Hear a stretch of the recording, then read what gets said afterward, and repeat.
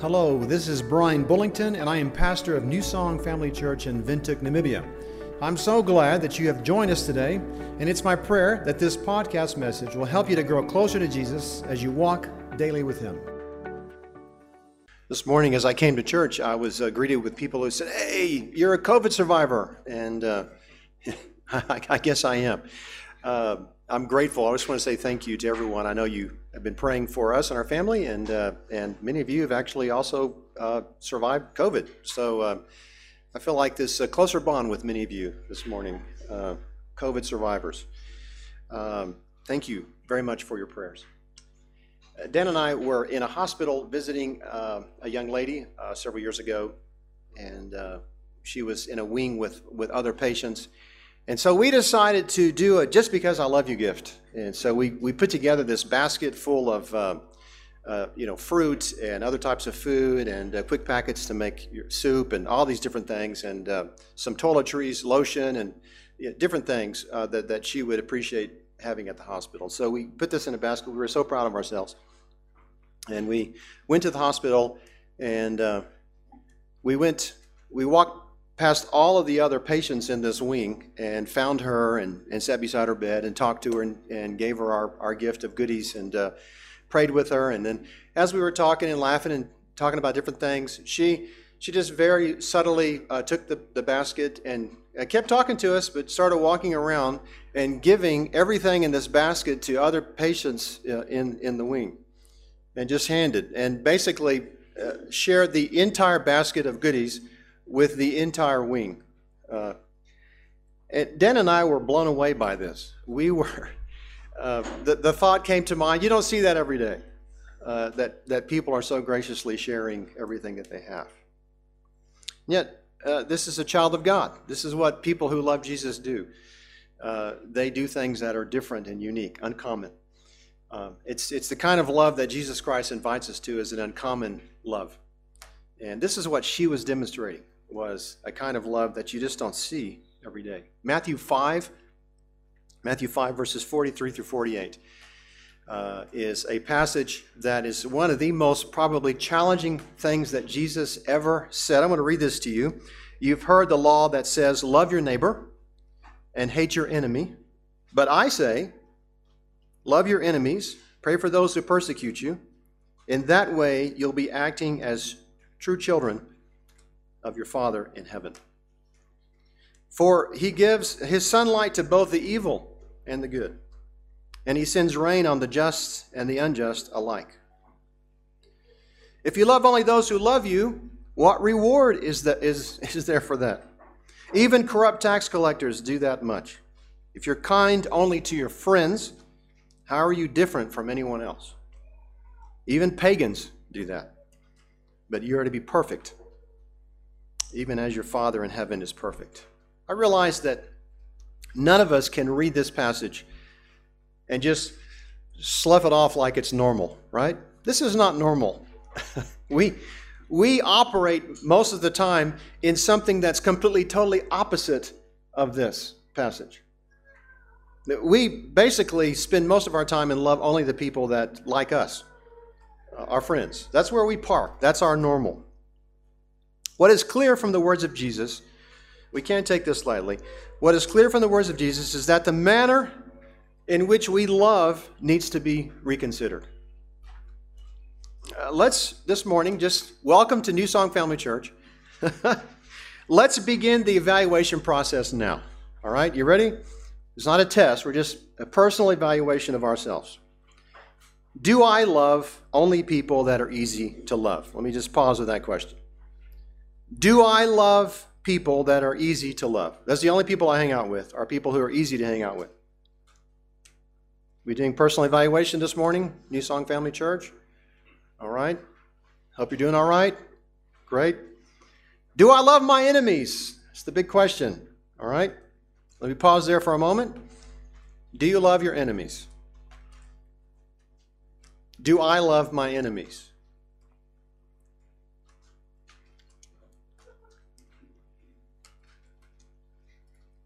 Do I pray for others who make my life miserable? You might pray against people that make your life miserable. Have you ever had those prayers before? Those are interesting prayers. Lord, please smite them. Please. Show them your power. Yeah.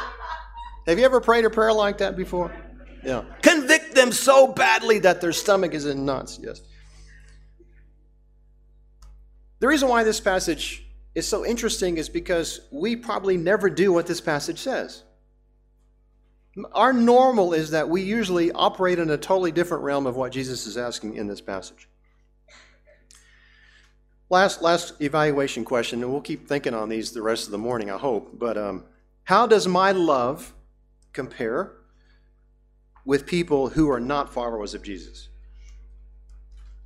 So if I evaluate myself, I claim to be a follower of Jesus Christ. How am I any different than someone who is not a follower of Jesus Christ? Is my behavior any different?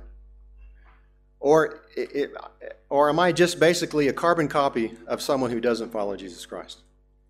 Now look at your life. Examine your life. Examine the way you love. Are you any different than people who don't follow Jesus? Matthew 5, verse 43 says this, "You've heard the law that says, love your neighbor and hate your enemy." All right? Jesus is introducing this passage by saying, look, you've heard this said. This is what's normal. All right? This is normal. Love your neighbor and hate your enemy, right? Gosh. We can agree, right? What's normal? Hate your enemy. Hate your enemy is normal for us, right? With many, actually hating your enemy is a cultural pastime. It's something we do very well. It's a virtue, if you will, in most cultures. Matter of fact, we're kind of proud of hating our enemies.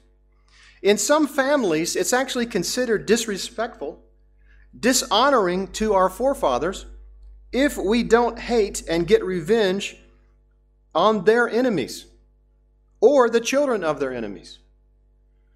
That's how twisted culture has become. For me to respect my elders, I need to hate their enemies. Isn't that crazy? But that's the backward world that we live in. Hate and revenge are expected to last from generation to generation as a sign of respect to the ancestors. Wow. Listen, this thinking is highly developed and, of course, self-serving, right? For things to go well, basically, for things to go well for me in this life, I need to hate and get revenge on anyone who has hurt my ancestors. That's the process of thinking. These are the cultures to which a lot of us belong to. And if you feel like this is just your culture, don't worry. This is common in every society in the world. So if you're looking at yourself and saying, man, I got a rotten culture. No. You have friends around the world who believe that this is important, that we get revenge, that we don't love. We continue to avenge whatever has happened to the people who've gone before us. If you feel like the shoe fits, don't worry. You have friends around the world. The way of the children of God, though, is different. So, as we become a child of God, God becomes the most important part of our ancestral lineage. And God is now the one we want to please. A child of God then behaves in a different way. A child of God begins then not to get revenge, not to hate, but to act with love. And of course, this is different. This is uncommon. This is different than what we're used to. Matthew 5, verse 44. But I say, love your enemies. Pray for those who persecute you. In that way, you'll be acting as true children of your Father in heaven. For he gives his sunlight to both the evil and the good, and he sends rain on the just and the unjust alike. The nature of God is to do the opposite of what is normal in our cultures. Amen? It's different. It's not our normal. But as we become a child of God, all of a sudden we behave in a different way. It's incredible. The nature of God. God gives sunlight and rain to both good people and bad people. God blesses good people and bad people. What is that all about? Harold S. Kushner, who wrote the book, When Bad Things Happen to Good People. Maybe some of you have read this book. It's an extraordinary book. I recommend it if you haven't read it. It's an incredible question that we ask often when we see that bad things happen to good people. We wonder, where is the justice in this world? Well, there's no justice in this world, by the way. But when bad things happen to good people, how do we operate? How do we function? That's one question we ask when we think about these kinds of challenging verses of Scripture, the way of Jesus. The other question we have too, though, is this. Why do good things happen to bad people? Have you ever asked that question before? And for a lot of people, we actually believe that great things happen to bad people, but only bad things happen to good people. I love what one journalist said this. He says, why do good things happen to bad people? And so many bad things happen to good people. It sometimes feels like we're living in a perpetual opposite day where love yourself, not your neighbor, seems to be the golden rule. And true and take and you shall receive appears to be the principle of abundance. In the self-help spiritual arena, the pain is felt even more acutely. Where is the karma, people ask? The law of cause and effect, the law of attraction. If you're a good human being, good stuff is supposed to happen to you, right? But it just seems like the rich are getting richer. And very often, it seems like the rich who are getting richer are the very ones who have created scenarios and politics so that the poor get poorer. So it seems like not only are they getting richer, but they're also intentionally making the poor poor. And if you're not a rich person today, you might have that philosophy. You might think that's really how the world runs, that the rich are getting richer and the poor are getting poorer, and that it's intentional on the rich person's part to make the poor poor. Where is the justice in this? Love your enemies? I'm supposed to love the rich who made me poor? And yet God loves the wicked, the sinner, right? This is the nature and the heart of God. And by the way, no one is good.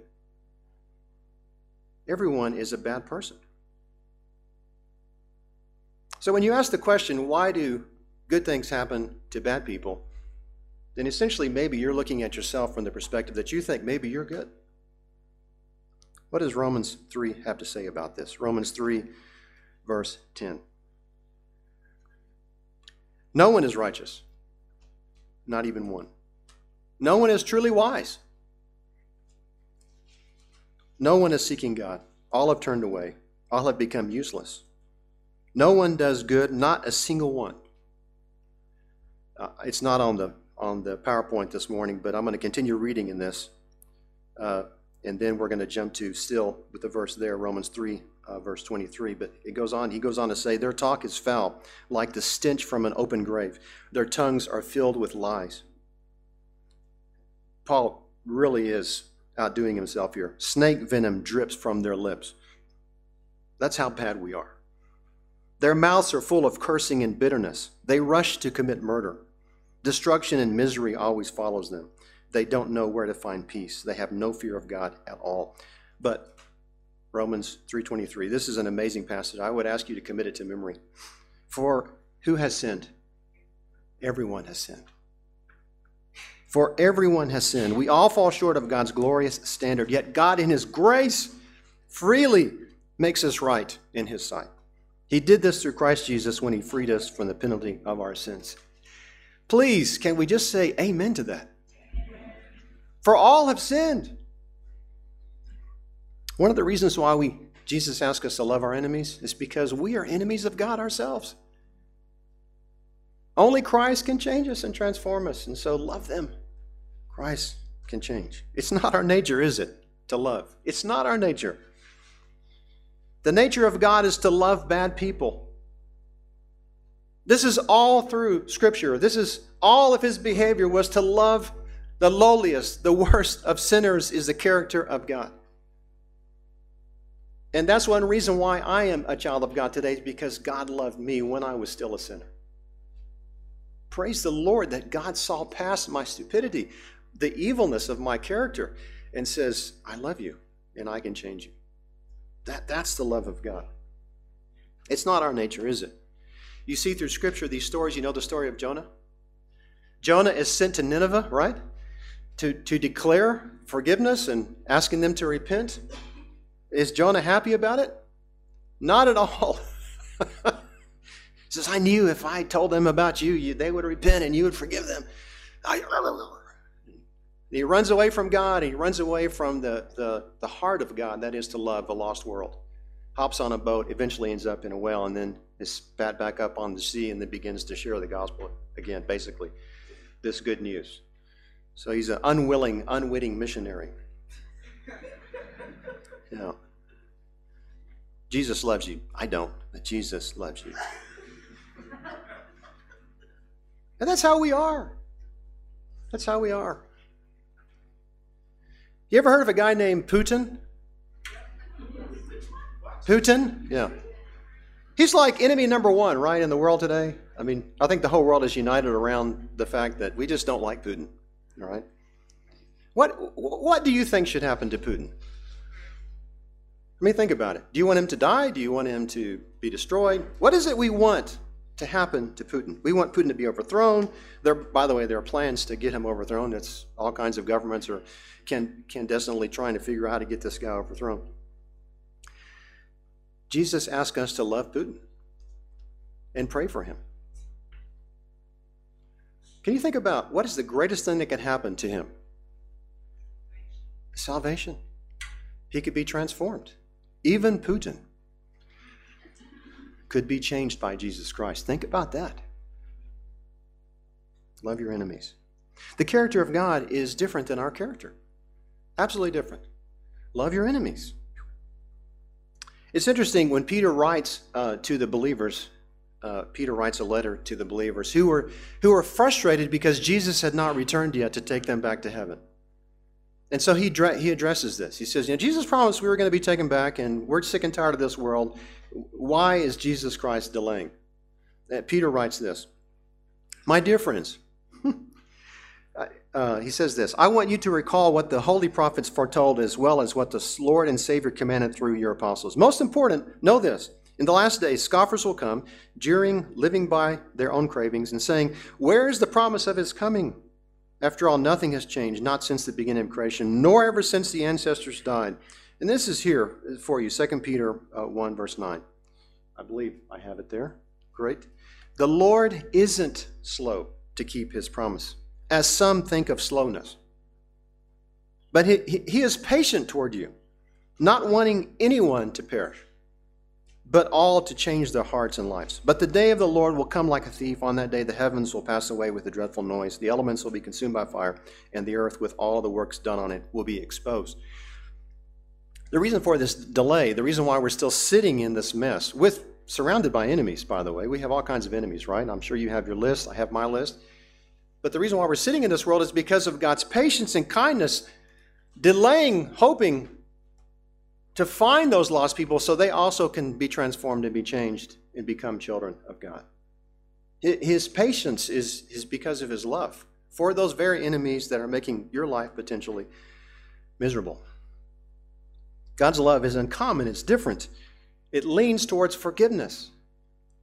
If God is characterized in any way, he should be always characterized in leading towards forgiveness and having compassion and mercy instead of being the judger of the earth, the one who condemns. He says, I came not to condemn the world, but the world might have what? Life. John 3, right? That I came that the world might have life. Romans 5, one more passage here. Jesus came to us when we were utterly helpless, right? Romans 5, verse 6. When we were utterly helpless, Christ came at just the right time and died for us sinners. Now, most people will not be willing to die for an upright person, though someone might perhaps be willing to die for a person who is especially good. But God showed his great love for us by sending Christ to die for us while we were still sinners. And since we have been made right in God's sight by the blood of Christ, he will certainly save us from God's condemnation. We need to understand that God has come to us when we could do nothing for ourselves. Think about your life. I'm sure there's been times in your life where you just couldn't do anything for yourself, but someone came and helped you. You ever been there before? I'm standing here this morning because people love me enough to help me when I couldn't help myself. There have been many times in my life where I just couldn't function. There was a time in my life where I broke my ankle. I couldn't function. I couldn't walk. I could barely do anything for myself. Praise the Lord. Dana took care of me in the middle of my utter helplessness. This is the love of God. This is unique. It's different. It's different than what we're used to. Jesus loves in an uncommon way. Maybe a good way for you and I to think about this morning is to ask ourselves the question of this. It's the kind of love that makes you think, why are you doing this for me? I've been the recipient several times of this over-the-top love where I ask the question, why are you doing this for me? I actually questioned their motives, thinking they wanted something from me because it was such an amazing, generous gift. I was recently in a department store buying some clothes, and this lady came up behind me hovering. She worked at the store, and it started making me feel uncomfortable. So I turned around, and she looked at me, and she says, "Can I help you?" And I seriously questioned her motives. She's just trying to help me. This is the kind of love we're talking about. Why are you here? I was in an airport recently, and I was trying to find a rental car. It's a huge parking lot. And there was a gentleman there trying to show me the right way to find my car. But I questioned his motives, and so I totally ignored him and just walked past him and spent the next 30 minutes looking in the wrong parking lot. When I finally realized I was in the wrong place, I came back, and this guy was standing in the lobby waiting for me. He says, "I tried to tell you." And then he pointed me in the right direction. We're not used to this kind of help. We're not used to this kind of love. But the invitation of Christ for you and for me is to behave in a different way. God's love is uncommon. It's different. And that's the invitation in this passage. If we're honest with ourselves, we expect people to be racist, right? We kind of live our lives, most of us, expecting people to be racist or to be judgmental. We expect them to be intolerant. We expect them to lie. We expect them to steal stuff from us. We expect people to be harsh. That's how the world functions. That's typical in the world. Not so the church.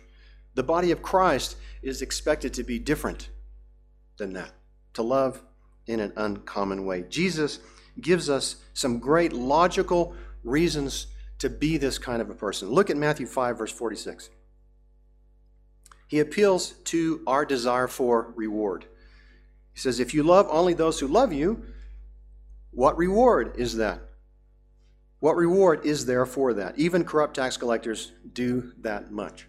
He appeals to our desire for reward. This is an interesting motivation, isn't it? I think about people who, when I was in school, who wanted to figure out how to get extra credit on their exams. Do you know those people? You may be one of those people. Yes, I want to make 100, but I want to make 110%. I'd like to actually make, extra credit. I had a friend who was always going to the teacher and asking this question. Thank you, this is a great exam, but is there anything here where I can get extra points? I don't want just an A, I want an A+. I really want to go for the goal. I want it truly something. And so the teacher very often would say, yes, if you answer this question, you will get this extra credit. We desire rewards, and we desire for whatever we do to actually have some impact. What Jesus is saying here is simple. If we love like everyone else, there's no reward. But if we love like he asks us to love, then there is reward. You may be asking yourself, if I love my enemy, what possible reward could there be? Right? It might, you think, the only reward I'm going to get is a headache, stress. And more than likely, if I love my enemy, they're just going to be even ruder to me. What possible reward? We've already said it this morning. How about the reward that they would be changed forever because of the love of Jesus Christ in their life? What if you could see that as the reward? What an amazing reward. This is the incredible thing about salvation, is that not only does Jesus Christ forgive offense, but Jesus Christ also transforms the individual. This is incredible. This is like a 2-for-1, right? Yes, I forgive you, and I can change you. Just to give you an perspective, we have prisons all over the world to somehow restore people, to make them better. We usually end up punishing people, and we never change them. Our penal system, our prisons, very rarely transform an individual. And we're often stuck in this belief that somehow some people will be like they are for the rest of their life, that there's no hope for any kind of transformation. That's just, we like the phrase, that's just who they are. And very often we expect that no one can really change. This is not true with Jesus Christ. Jesus Christ is able not only to forgive the sins, however horrible and heinous they are, but to transform that person into a good person. Christ can change us, and therefore it makes sense, right? This is the reward that's potential. If you love your enemy, they can be changed forever.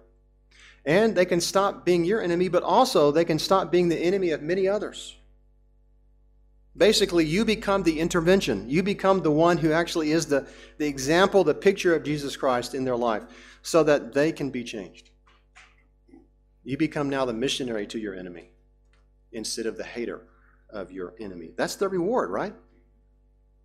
Not everyone is interested, though, in extra reward. Some people like just their salary and that's it. Not everyone's wired this way, looking for extra reward.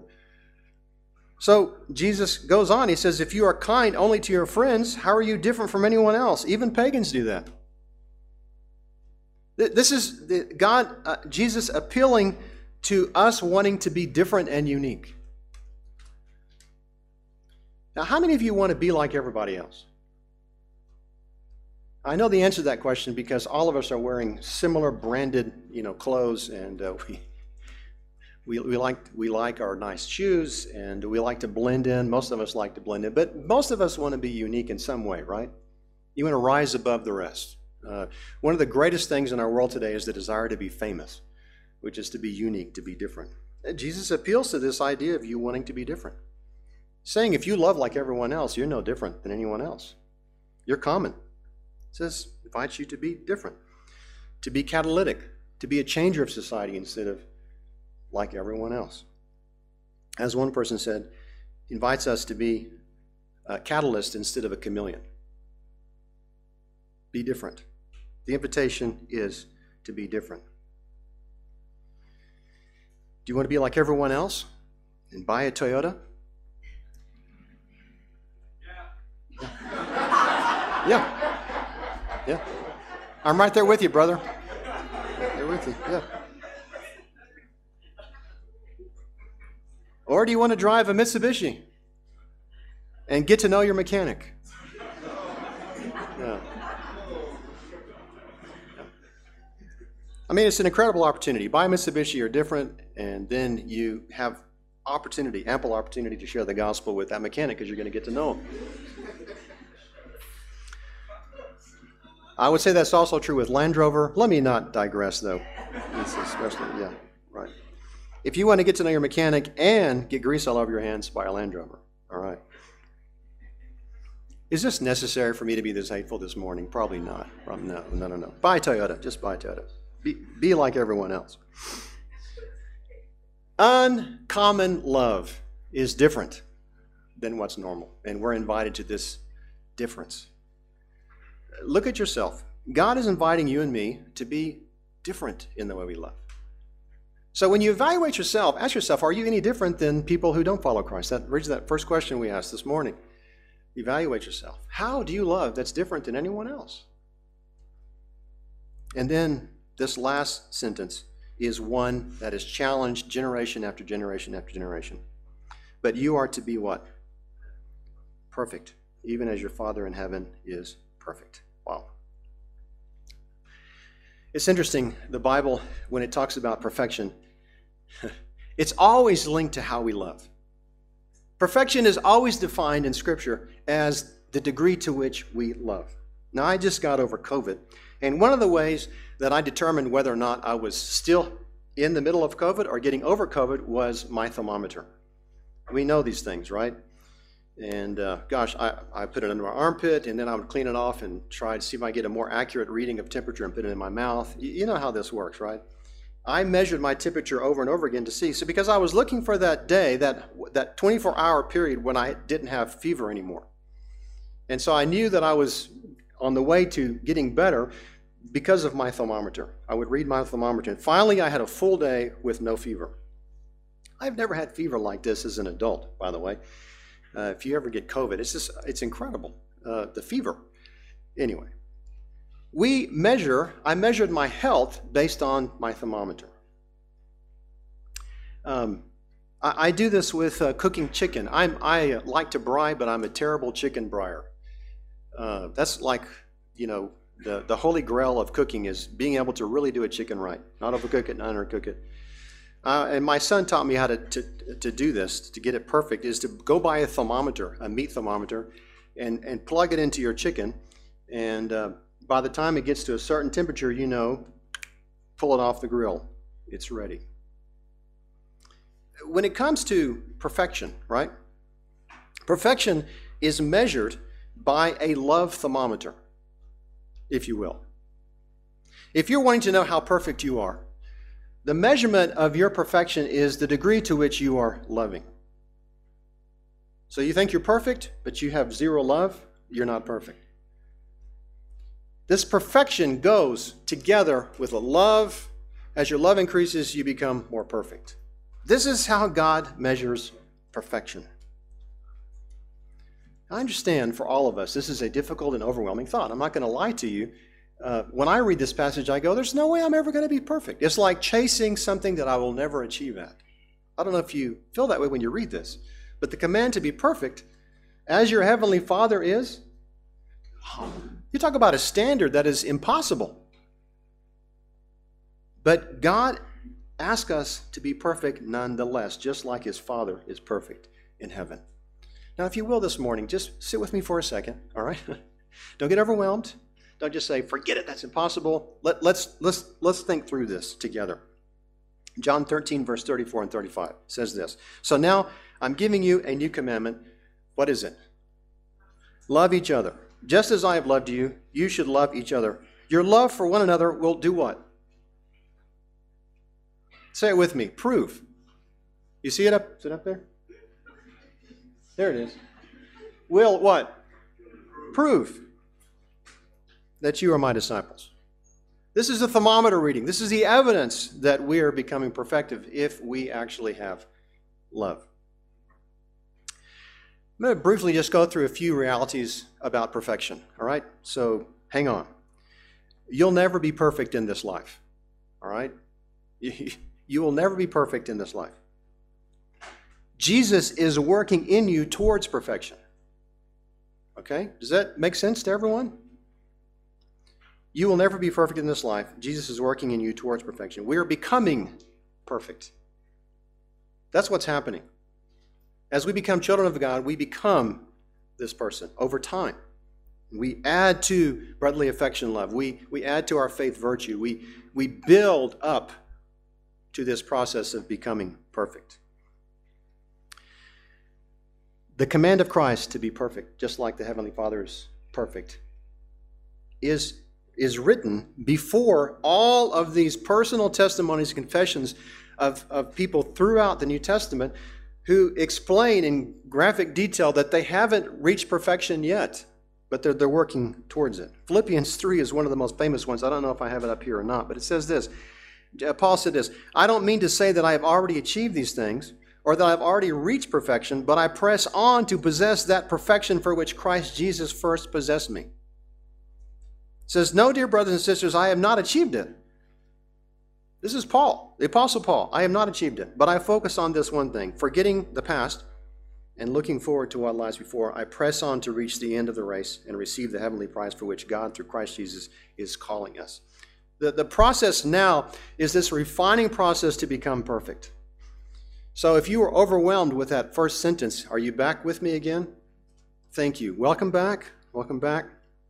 May God give you peace as you walk towards this perfection. The perfection that we're talking about is something that God does within us. Sometimes we make the mistake of thinking that we are supposed to become Jesus. And so we do this on our own energy, on our own strength. We try to imitate Christ in the sense that we do it all in our own strength and our own power. We become perfectionists and we become stressed out. And we live in an anxious environment that we've created for ourselves. The intention of driving towards perfection is only done through the power of Jesus Christ within us. As we follow Christ, not become like Christ, not become Jesus, but we become like Christ. We imitate him. That's the message, is this idea of becoming like him. 1 John 3, it's not up there either, but it's this Paul saying that at some point we're going to see him face to face and we're going to become what? Like him. The Apostle John said this, is that we're not like him yet, but when we see him face to face, we will become like him. We are his children. That's who we are, John says. But that when we see him, we're going to become like him because we'll see him face to face. That's when that perfection actually really crystallizes, is the moment we see him face to face. So what do we do in the meantime? We don't stay overwhelmed. We don't read this passage and say, man, Jesus, I just can't forget it. The worst thing you could do with this passage is to just set it aside like it's not in the Bible. Jesus is expecting perfection, just like his Father in heaven is perfect. However, Jesus is the one who perfects us. We see this all through Scripture. Hebrews says this, is that God is at work in us, right? Look to Jesus, the author and what? Perfecter of our faith, who for the joy set before him endured the cross, despising its shame, and is now seated at the right hand of the throne of God. Hebrews 12, 1 and 2. The Jesus is the one, Jesus, the Son of God, is the one who perfects our faith. So just a few tips, quick tips here. Follow. Keep your eyes focused on the perfect one. Are you perfect? No. And by the way, you won't be perfect until you see him face to face. But perfection is being established inside you through Christ himself. So we keep our eyes on the perfect one. Are we perfect? No, but Jesus is. So we focus on the perfect one. We set our eyes on him. And the Bible is packed through of tips of how we actually do this successfully. Ephesians 5 says this, and I do believe I have that one. Oh, great. Imitate, follow God. That word imitate is the Greek word for follow. Right? Imitate him. Therefore, in everything you do, because you are his dear children, live a life filled with what? Filled with love. Following the example of Christ. He loved us and offered himself as a sacrifice for us, a pleasing aroma. So we chase after Jesus Christ. We don't become Jesus. We become like Jesus. We follow him. And we allow Christ to do his work in us, to perfect us, to bring us to that level of perfection. And we just build up on our character, right? As Peter said, I don't have this on PowerPoint, but he says this, supplement your faith with a generous provision of moral excellence, and moral excellence with knowledge, and knowledge with self-control, and self-control with patience and endurance, and patient endurance with godliness, and godliness with brotherly affection, and brotherly affection with love for everyone. We build up our character. We chase after Jesus Christ. We build up our character. We intentionally try to add these good character qualities to our lives. We're intentional about it. We evaluate ourselves. When I said this, was I being nice? And we ask other people to help us out with that. Did that sound nice when I said this? and I ask my wife to do this all the time, bless her heart. It's not fair to my wife. She says, did I sound okay when I said this? She goes, yeah. She's very nice. Yeah. I'm not sure I can trust Dana most of the time because she's so complimentary to me. She's always very nice. Oh, you're amazing. I know I'm not. Yeah. Dan is amazing. Extraordinary. And she's affirming. And she helps me to see problems in my life because I ask her. You might need to get someone to help you with that. Ask somebody. When I said this, how did I come across? We all need a character checker in our lives. And some of us have character checkers in our life, whether we've asked for them or not. You may have a name in mind. You may be thinking, oh, I don't know. Yeah. There's things he tells me all the time I don't want to know. Did I say she? I'm sorry. There are yeah. There are things he tells me.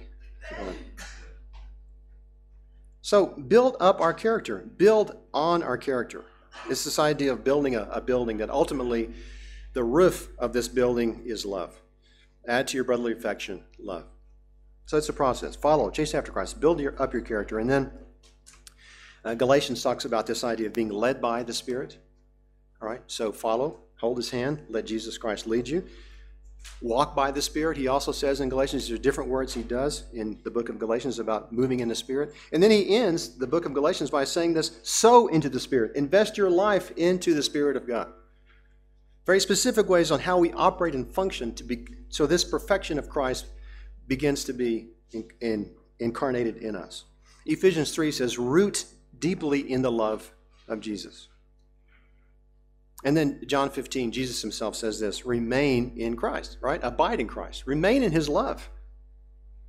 So stay there. Park in his love. Park in the fact that only Christ can forgive you, that only Christ can transform you. You will always be weak, but Christ will always be strong. And so remain in this love. Remain in his forgiveness. Remain in his justification. Remain in his sanctification. Remain there. Park. Always understanding that Christ loves you because of what Christ did on the cross, not because of anything you've done. You will always need Christ moving in your life. So remain in him. We're called to follow Christ. We're not called to become Jesus. We're called to follow him. And so this perfect Jesus, this perfect one, is where we keep our eyes focused on the perfect one, who then builds perfection into us. Perfection will always be assessed and monitored by the thermometer of love. If I'm doing a personal evaluation of myself, if I'm not loving anyone, then I'm not walking with Christ. I'm not abiding. Christ is not moving in me. I'm not being transformed by him if I don't love. If I'm determined not to forgive somebody, then Christ is not perfecting me. I have a family member that is challenging sometimes. No one in the room. But I say of this family member often, I say, if I can't love this person, what kind of a follower of Christ am I? And I check myself. I have to check myself because sometimes this individual can really bother me. God says to me, hey, if you can't love this person, who are you? God invites us to be different. Maybe you've seen the movie The Blind Side. Incredible movie starring Sandra Bullock. It came out, I think, around 2009, I believe is when it came out. It's based on a true story. But Sandra Bullock, who takes in someone off the street and someone who invites someone into their home. It's an incredible story about this family. I have a hard time pronouncing the name of this family. It's Toihe, I believe is how they pronounce their last name. But anyway, they took in Michael O'Hairs. I can't pronounce his name either. I'm really having trouble this morning. COVID.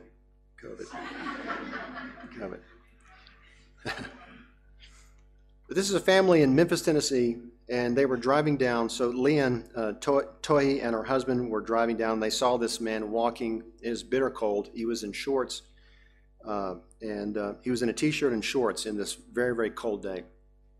They saw him on the street walking, and they were driving by. And this is what Leanne said.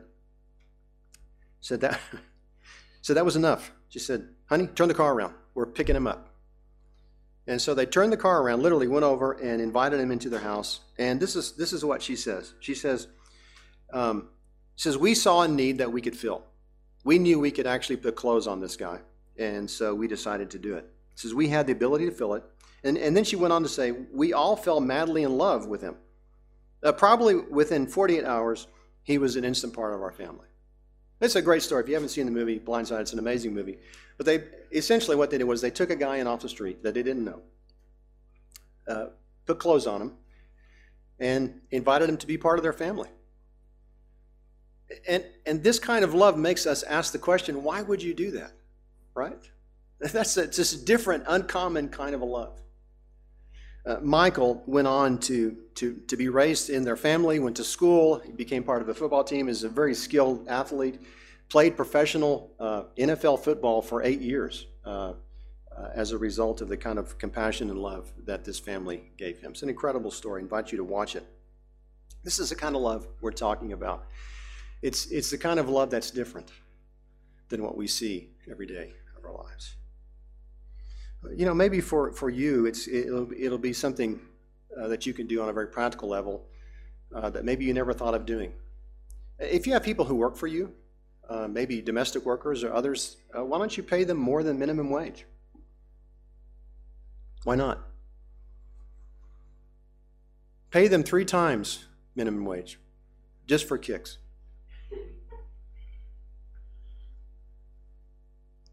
Love.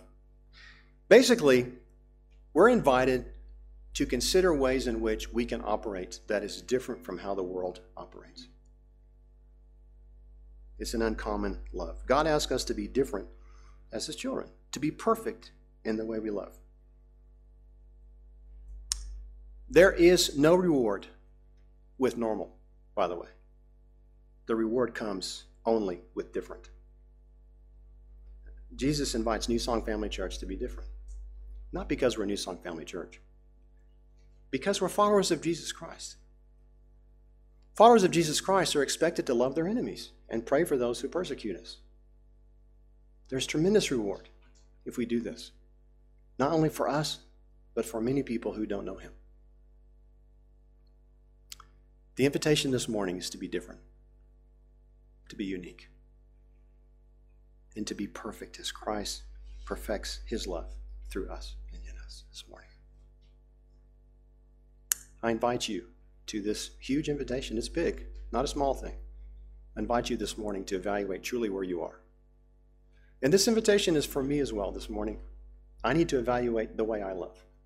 Am I willing to sacrificially really love people? Am I actually really willing to love people that I don't like? Or love people who've done wrong to me? That's what it means to love your enemy. That's the invitation of Christ this morning. And then I think we can see something radically happen in our society. We can be that difference. We can be a changer, a true changer. Let's pray together. Lord Jesus Christ, we love you. We thank you for your grace. Lord Jesus, you invite us to be different. You invite us to seek after your rewards. And Lord, you invite us to be perfect, just as your heavenly Father is perfect. So this morning, God, we ask that you continue to work in us, to perfect your love in us. God, thank you for just your incredible patience and your grace to us. Father, none of us in this room are good people. Father, we are all sinners saved by your grace. And so this morning, we acknowledge that this morning. If nothing else, Father, we acknowledge that you came to us while we were still sinners. And Lord, we give you praise for that this morning. Lord, we praise you for your love. Thank you for loving us. In your name I pray. Amen. This is Rico Veka, and I am also a pastor at New Song Family Church. I want to thank you for listening to this message today, and it is my hope that you will join us again for another New Song Family Church podcast.